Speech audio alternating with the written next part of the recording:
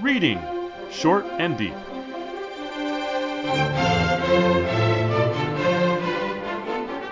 Hi, I'm Jesse. And I'm Eric. And today we're reading Short and Deep, The Secret of the Machines by Rudyard Kipling. Not 100% sure when this was first published. The book we got it out of is from 1911, which is, I think, a history of England for children or something like that. And I think the title is A School History of England. That's right? it, A School History of England, which I think is a pretty good place to find a poem such as this. But I was thinking it's actually pretty timeless, even though it's rooted in some specific time period. It could have been written 1,000 years ago or 2,000 years ago. It might not have had all the same contents, but machines have been with us for a long time, and I don't think they're going away anytime soon. So I like, even though it is a very it's got some specific references that rooted in its exact period of writing, it is also not to be dismissed only because of that, or because of that. That's a terrific opening. It leads to a question that I think we should discuss, but not until after we've gone over the poem itself, and that is, what's a machine? I mean, I certainly know that by many definitions, a lever can be thought of as a machine, as an archetypal machine, but it's not at all clear to me that 2,000 years ago people would have thought of a lever as a machine, or that this poem thinks of a lever as a machine. So let's read the poem and see if we can figure out, among other things, what does it mean to be a machine, as meant by the title, The Secret of the Machines. Okay. Did you want to read it, or shall I? Oh, enjoy. Okay, here we go. The Secret of the Machines by Rudyard Kipling. We were taken from the ore bed and the mine. We were melted in the furnace and the pit. We were cast and wrought and hammered to design. We were cut and filed and tooled and gauged to fit. Some water, coal, and oil is all we ask, and 1,000th of an inch to give us play. And now, if you will, set us to our task. We will serve you 24 hours a day. We can pull and haul and push and lift and drive. We can print and plow and weave and heat and light. We can run and jump and swim and fly and dive. We can see and hear and count and read and write. Would you call a friend from half across the world? If you'll let us have his name and town and state, you shall see and hear your crackling question hurled across the arch of heaven while you wait. Has he answered? Does he need you at his side? You can start this very evening if you choose, and take the Western Ocean in the stride of 30,000 horses and some screws. The boat express is waiting your command. You will find the Mauretania at the quay, till her captain turns the lever 'neath his hand, and the monstrous 9-decked city goes to sea. Do you wish to make the mountains bare their head, and lay their new-cut forests at your feet? Do you want to turn a river in its bed, and plant a barren wilderness with wheat? Shall we pipe aloft and bring your water down from the never-failing cisterns of the snows, to work the mills and tramways in your town, and irrigate your orchards as it flows? It is easy. Give us dynamite and drills. Watch the iron-shouldered rocks lie down and quake, as the thirsty desert level floods and fills, and the valley we have dammed becomes a lake. But remember, please, the law by which we live. We are not built to comprehend a lie. We can neither love nor pity nor forgive. If you make a slip in handling us, you die. We are greater than the peoples or the kings. Be humble as you crawl beneath our rods. Our touch can alter all created things.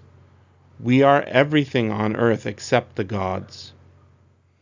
Though our smoke may hide the heavens from your eyes, it will vanish and the stars will shine again. Because for all our power and weight and size, we are nothing more than children of your brain.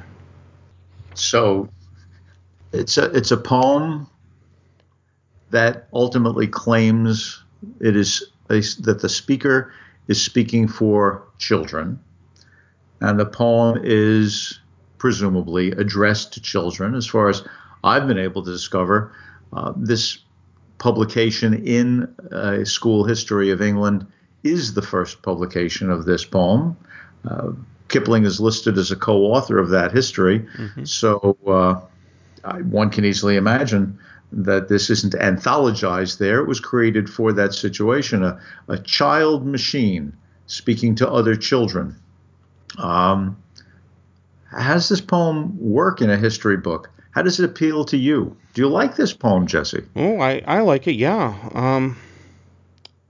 I like that it's told from the perspective of the machines, which I'm always in favor of anthropomorphizing things. I think it I think it changes perspectives, and this does that exactly. Excuse me. Technically, this isn't anthropomorphization; it's personification. Personification. Yes, I'm sorry. You're right. But they're related though, and Oh yeah, I mean, Mickey Mouse is both personified, made to act like a person, and anthropomorphized, made to look like a human being. So they often you're come right. together. You're right. Yeah. It is personification, and we are. It's funny because I looked. The only thing I looked up in this whole poem is the name of the boat, or the ship, I should say.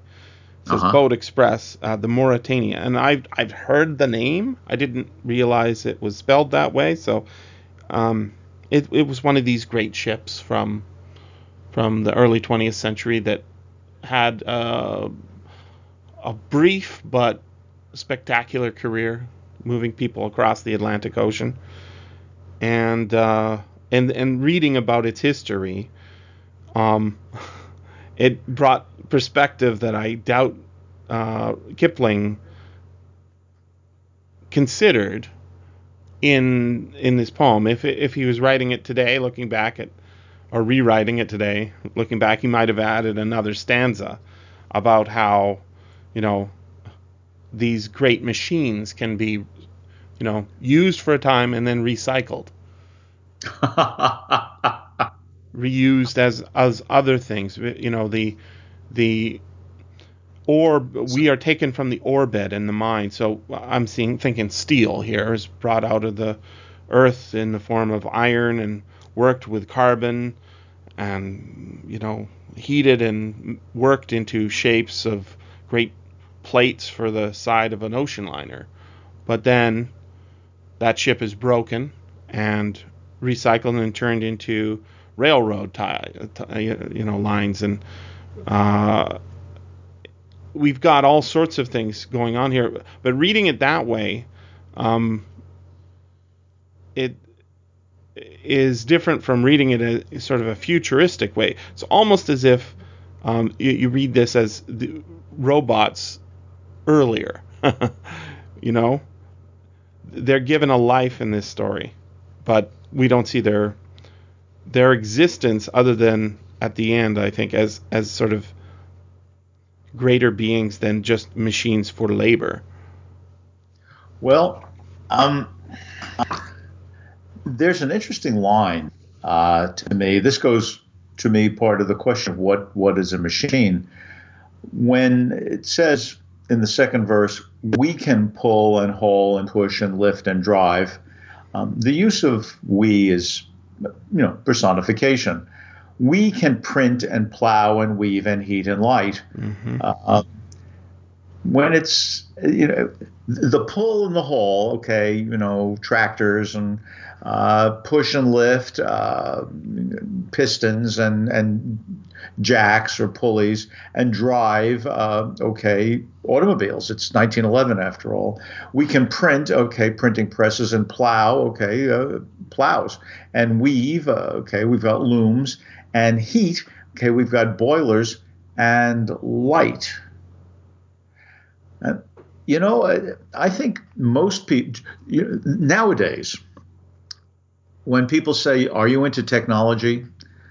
what they typically mean is, "Are you interested in new digital devices?" They don't mean, for example, "Are you interested in finding out how a fishing rod works?" Mm-hmm. Right? That's technology. They don't mean, "Are you interested in how to smelt good steel for a hunting knife?" That's technology, Mm-hmm. but that's not what people mean when they say, "Yes, I'm interested in technology." So I get, machine as pull, haul, push, lift, drive, print, plow, weave, and even heat. But light? This is 1911. I have a feeling most people would not consider a light bulb as a machine. Now, that doesn't mean that one couldn't think of it as a machine, but the next line says, "We can run and jump and swim and fly and dive." And I guess in a way, if you can say that they are pulling and hauling, then they can jump and dive and swim and fly and dive. Now, at that point, skipping over for a moment whether or not one would think of lighting as a machine, at that point, everything in that stanza, pulling, hauling, etc., down to swim, fly, and dive, follows Marshall McLuhan's notion that machines are fundamental extensions of what human beings already do. So, for example, I can walk. Well, my bicycle allows me to transport faster. I can swim. My boat allows me to go across the water faster. I can talk. My telephone allows my voice to reach further. My megaphone allows it to be louder, etc. I can remember things. My book allows me to remember more accurately, etc. That's what McLuhan says. But then the last line of that stanza says, "We can see and hear and count and read and write." Well, the second line of the stanza said, "We can print." Okay, I get printing press, but if you're going to say read and write, now we're back to what you were raising to begin with, Jesse. Is this artificial intelligence? This is no longer just personification. Here we haven't just personified the machines. We are suggesting that the machines can do things that at the time of the writing of this, machines cannot do. That if we take a McLuhan-esque extension of human capabilities and ask, is there a machine in 1911 that can write? The answer is, well, if you think of printing as writing, yes. But if you separate those two, if you mention both as if they were two different things, what are we talking about here? Is this in the tradition of Erewhon? Butler's 1872 novel that warns against machines becoming autonomous? Well, I mean, I think we can take it two different ways, at least. That final line of the second stanza, "We can see and hear and count and read and write." So one way of thinking of see is, cameras. And of course, we have machines at that time that could do that. There was even television of a certain kind at that time. So it's not just still images. Now, they could use lights to detect objects on a conveyor belt at that time. That's kind of seeing. Here, well, you could say the device I'm speaking into now, they had them back then. Microphone, right? Oh, makes sense. Count? Oh, certainly. They had counting machines back then. Read? Well, in a certain sense, the telegraph is a read-write device, right? But even if we stretch the last one right to, a sort of a, not a practical device for everyday use, but a sort of circus machine, that has an automaton with a pen in its hand, and it can write a whole letter. Well, cogs and wheels underneath, are what.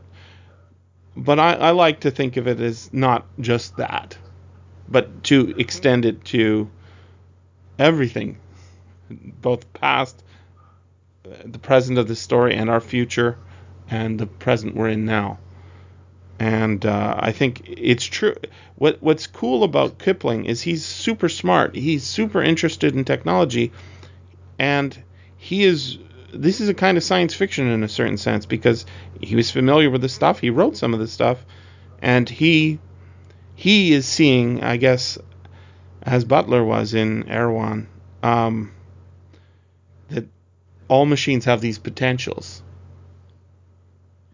if not actually at the time. So this, so what you're suggesting is, let's read it as AI. Yeah. Right. In one interpretation, I think you can. Right. So I get that, and frankly, it makes a kind of sense, because if we think of a person, then what we also think of is free will. As if we think of a cow as a person, it becomes very difficult to harvest it, right? If we think, and in fact, we use the word slaughter rather than harvest, acknowledging its animation, but we don't talk about eating steak the way we talk about cannibalism, because we don't think of cows as having free will. We think of them as just doing what they are programmed to do, what they are made to do in their cowness. So if we're taking this warning from the machine, or whoever the speaker is who speaks for we, the machines, when he gets to the rules, just before he gets to them, he sort of says, we're going to do everything. We're going to shape the world. Give us dynamite and drills. And at that point, when he says drills, that's the last time that he mentions what I think of as a machine. As if, go back 2,000 years, if we're going to think of the lever as a machine, then a drill is a machine.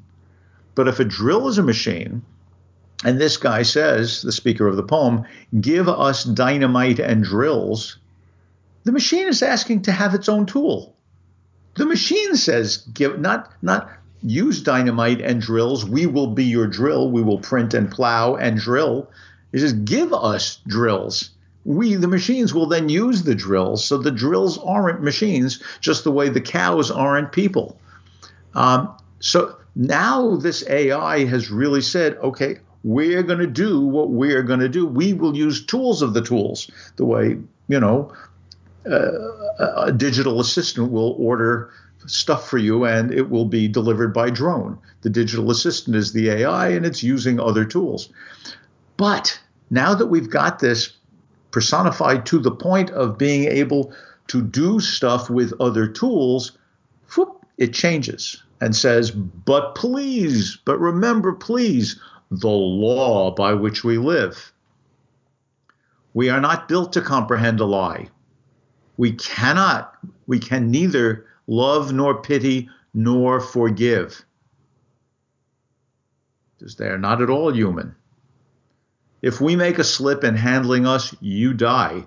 We are greater than the people or the kings. Be humble as you crawl beneath our rods. One touch can alter all created, our touch can alter all created things. We are everything on earth except the gods. Now, when he says that, we are everything on earth. That sounds like a kind of hubris. But then instantly he says, but no, except the gods. So the gods are even higher. If you'll remember, at the beginning of the poem, the word heaven appears, right? You want to talk to your friend? Just give us his name and town and state, and your question, what you want to ask your friend, will be hurled across the arch of heaven while you wait. I don't think heaven is accidental here, because the speaker, personified though I'll say he, but I think it's neuter, this speaker also has to live by this law. What imposes the law? The gods of heaven. Though our smoke, and this is the only italicized part of the poem, except for the title of the name of the boat, Mauretania, though our smoke may hide the heavens from your eyes, it will vanish and the stars will shine again. Okay, so what it's saying is the stuff that you have created, the Industrial Revolution, may so pollute the world that you will not be able to see the heavens, but in fact, that smoke will vanish. The stars will shine again, because for all our power and weight and size, we are nothing more than children of your brain. So I start thinking about this. The guy's giving us all, he's puffing up his own importance. He's then warning us about what he's going to do. Then he says, but you know what? We are secondary to you. And that's why the stars will shine again, because we are the children of your brain. So I would like to put something to you, Jesse. There is, as you probably know, something called the doctrine of the fortunate fall. No, I'm not familiar with this. Well, the doctrine of the fortunate fall is one of the standard Christian responses to the problem of theodicy. The problem of theodicy, theo, God, DK, justice. The problem of theodicy is the problem of God's justice. If you postulate an all-knowing and all-powerful God, then anything that happens because God wills it. Because even if God does nothing, since he's omnipotent, by doing nothing, he is allowing what will happen to happen. So logically speaking, if you have an omniscient and omnipotent God, anything that happens is God's fault. If, in fact, you assert that God is also good, then how do you justify bad things happening in the world? How do you justify an innocent baby suffering, for example? And to justify the ways of the problem of evil in philosophy. Yeah. Well, it's actually called the problem of theodicy, okay. But because there are other problems of evil that don't involve the existence of a God. But for people who do care about the existence of God, like Milton in the beginning of Paradise Lost, I'm going to justify the ways of God to man. They're seeking to solve the problem of theodicy. And one of the solutions to that is that God must have known, right? God must have known that Adam and Eve were going to eat of the apple and they were going to commit original sin, right? Why would he allow humanity to fall into that state? And the answer is, it is a fortunate fall. It is, in fact, a good thing that leads to our providence, because the beings that God created that do not have free will, the angels, they have no choice. When they rebelled, he cast a third of them out of heaven. Again, Milton, Paradise Lost, talks about this brilliantly. The angels must obey God's law. They are not built to comprehend a lie. They can neither love nor pity nor forgive. Angels can be glorious, but they are not as high as saints. Because what a human being can do is resist temptation. It is only because a human being can feel temptation, can lie, can love, can pity, can forgive, that a human being can become a saint, that a human being can, in fact, go and become the right hand of God. So the fortunate fall allows us this opportunity that is denied to angels. So, if you take this reading, that the machines are the angels that God has made possible for us to create, right? They are the children of our brain. By using our intellect, by using our capacities, we can rise. So that last stanza, though our smoke may hide the heavens from your eyes, okay, so right now we're in a fallen state, it will vanish and the stars will shine again, because for all our power and weight and size, we are nothing more than children of your brain. And I'd like to suggest that for a 1911 book meant for British school children, a country that then was and technically still is a theocracy, where its monarch is the head of the Church of England, there is behind this a story of paradise regained. And yes, we've got to be careful of our machines, but we've got to recognize that these machines are something that makes us great. They are not merely tools, even tools that use tools. All of them are tools that we use them with care, but then we will have paradise. This is, I think, a story, a poem set, as you say, in its moment, and yet also, as you say, universal.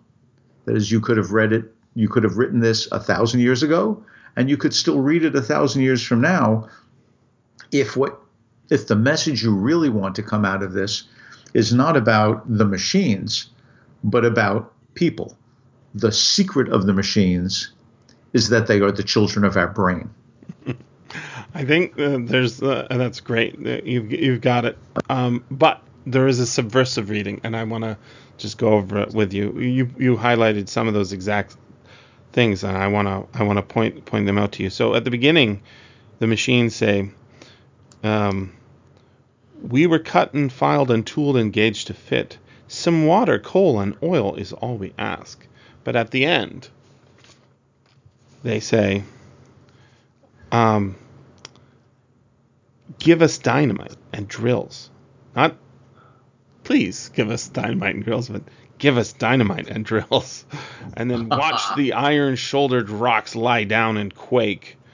Right now, it continues until the second to last stanza, and I like this subversive reading because it only comes out when you hear the poem, not when you read it. The second to last stanza again. "But remember, please, the law by which we live. We are not built to comprehend a lie. We can neither love, nor pity, nor forgive. If you make a slip in handling us, you die. We are greater than the peoples or the kings. Be humble as you crawl beneath our rods!" Exclamation point. "Our touch can alter all created things." That is, you humans. And then listen to this last line. "We are everything on earth, except the gods." EXCEPT is how it's spelled, but you can say it slightly differently. Except the gods. ACC, right? And that, wow. It is a science fiction story in a certain sense. It's the machine saying, yes, we've been with you for a while. We can do all sorts of things. We find us very useful. We're kind of dangerous, if you're working on a railroad engine and you make a slip and that thing falls on you, you're dead. And that last stanza, right? "Though our smoke may hide the heavens from your eyes, it will vanish and the stars will shine again. Because for all our power and weight and size, we are nothing more than the children of your brain." So that one seems to take away that fear that was building up. But it could probably be read as, well, the reason we're smoking up the sky is for you. When we run things will be different. And we are the children of your brain in the way that some other creator created other things. I like the subversive reading even more than I like the regular, hey, isn't the British Empire great? And we can travel all around the world at the slightest Telegraph message. So we've got 3 readings here, right? Yeah. We've got, and in fact, in the margins, where, and if this is the first publication and Kipling is a co-author, then we can think that it's part of the poem in a sense. It says wireless telegraphs, marine engines, locomotives, pumps, and mining tools. It lets us know what has been invented. And so, yes, it's reading 1. It's a history of the Industrial Revolution. It's a lyric in praise of the Industrial Revolution. Reading 2 that I'm suggesting, it is really a way of giving us a kind of hope based in the then extant Christianity, so that the last marginal note that says all together suddenly makes it look as if we're all reading from a hymnal. That's what those marginal notes are. It's call, response, and then all together, right? It's as if we're reading out of, but the third reading that you're suggesting is that we can see, this is really trying not simply to tell us things will get better, but to chastise us and recognize that we are, after all, small compared even to the children of our brain, and certainly compared to the gods. So we've got 3 different ways of reading this poem, which I think all work together. But if I may say, Jesse, there may even be a 4th, because there's always more to say. And remember, you can always freely access the materials discussed on these podcasts by going to sffaudio.com and clicking on the link for Reading Short and Deep.